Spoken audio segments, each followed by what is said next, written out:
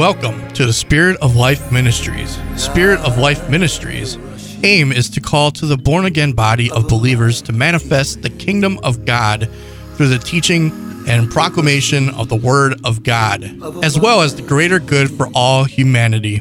Spirit of Life Foundation is based on Ephesians 4th chapter, for the perfecting of the saints, for the work of the ministry, for the edifying of the body of Christ, till we all come in unity of the faith and knowledge of the Son of God and fullness of Christ, to the edifying of the body of Christ in love. Spirit of Life Ministries' heart is for the restoration of the soul and greater good for all out of love. Please welcome now Sister Beatrice Jackson. Thank you for joining Spirit of Life Ministries. I'm Sister B. I appreciate you tuning again this week. I give honor to God the Father, the Son Jesus, who is the head of my life, and the Holy Spirit.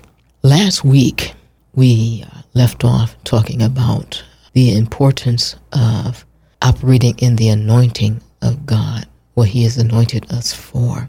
But before I go any further, let's go to God in prayer.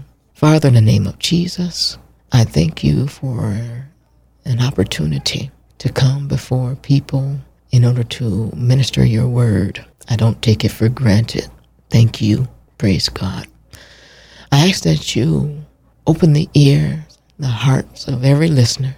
Give your word to fall on receptive hearts, good ground, to where they will run on for you based on their place in Jesus Christ. Praise God. I ask that you also give me the grace to minister what you've given me.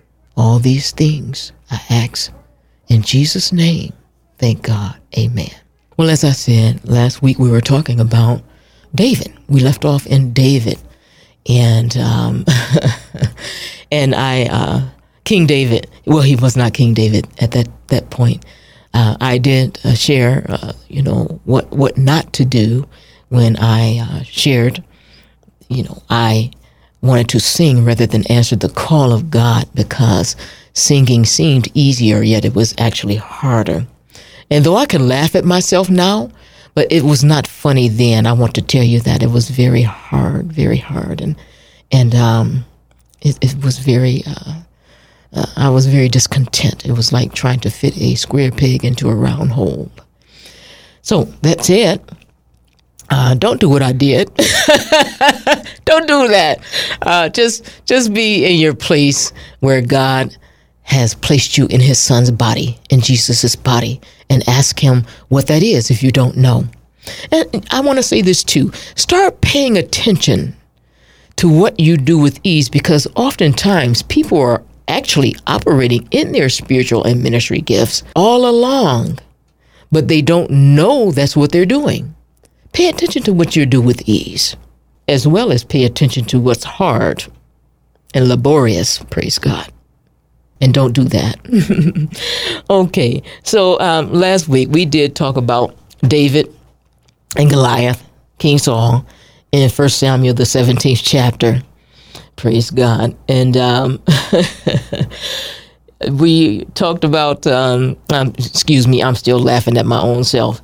David used stone. He picked up 5 smooth stones. And I'm not going to read that whole passage, for the sake of time. David used a sling and a stone. He picked up 5 smooth stones in order to defeat Goliath. And that's because that he was familiar with that. He had used the slings and the stones prior to meeting up with Goliath. Unlike the armor that King Saul, had him to put on. And if you remember, David said, I cannot go in these. I have not proved them. And I want to put it a better way. God has not proved them for him. He has not been proven in that area.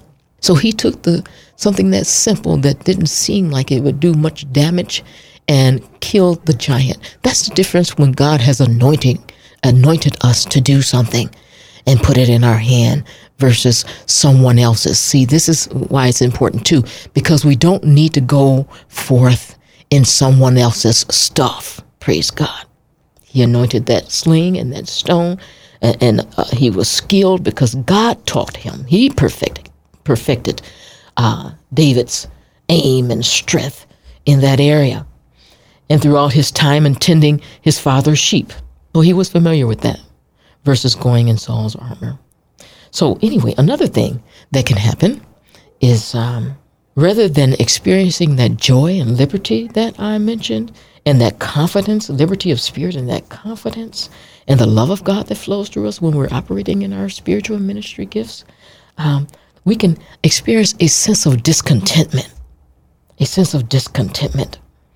As I said, it's like trying to fit a square peg into a round hole. And it's not just myself in regard to the singing example that I gave, but anybody that operates outside the place that God has put them in the body of Christ experiences this. You know, once the Lord allowed me to observe and hear a pastor, not my own pastor. This was another pastor whom I won't name. And that he had more of an evangelistic ministry. His ministry gift was an evangelist. I could hear it in his heart. He had a heart for evangelism. And this pastor also had a prophetic anointing on him as well. And, you know, I have sat in the pews, I have visited that church, and not only does he come across as discontent with being in the place that he's at, the members are just as discontent as him.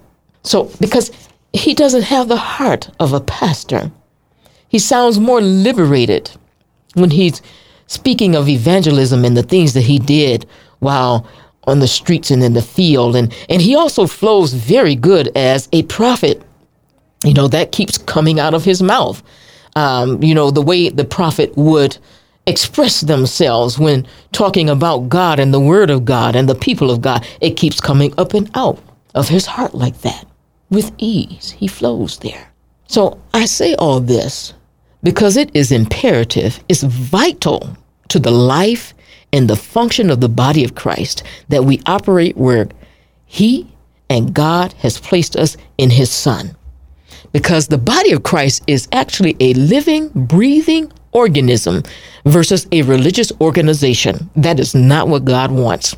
Jesus came in order for us to be that living, breathing organism of his body, by his Spirit, by faith. Let's go to Ephesians, the first chapter, please. We're going to start at verse 22. It reads, "And he hath put all things under his feet, and gave him to be head over all things to the church, which is his body, the fullness of him that filleth all in all." And he is referring to Jesus Christ. The word is referring to Jesus Christ. We will see that. Well, let me just read that. Verse 20, "Which he wrought in Christ," talking about what God did through Jesus Christ, "when he raised him from the dead and set him at his own right hand in the heavenly places." That being said, Jesus Christ is the head of the body of him that filleth all in all. And I did mention a few weeks back that Jesus gave gifts unto man in order to fill all things to himself. And the body of Christ is an expression, he wants us to be the full expression of himself, like he was while walking the earth, in order to fill all things to himself. Fulfill it through us, which are now his body, yet he is the head. It's important to remember that, because I'm going to give you an example. If you can just picture with me our physical body, okay? And Jesus is the head of this spiritual body, of course. And it functions spiritual and supernatural. Picture the physical body. The brain is in position in our head. And all our bodily functions, our hands, our speech, our heart, our lungs, our feet, our ears, our eyes, they operate and so on. They operate and originate from the brain in order to operate properly. It's the same with the body of Jesus Christ. We must hold Jesus as head of the body in order for the church to fulfill his purpose while here on earth in like manner that he did. Because what happens is the examples that I told you, the example of myself, the example of that pastor that I observed, were out of place, and it won't function. The body of Christ won't function properly because there's no power, there's no grace in those areas. We operate outside of that, outside of where God has set us in the body. He has set each member in the body as it has pleased him. And our body parts are related to members, hands, feet, toes, whatever. They're members.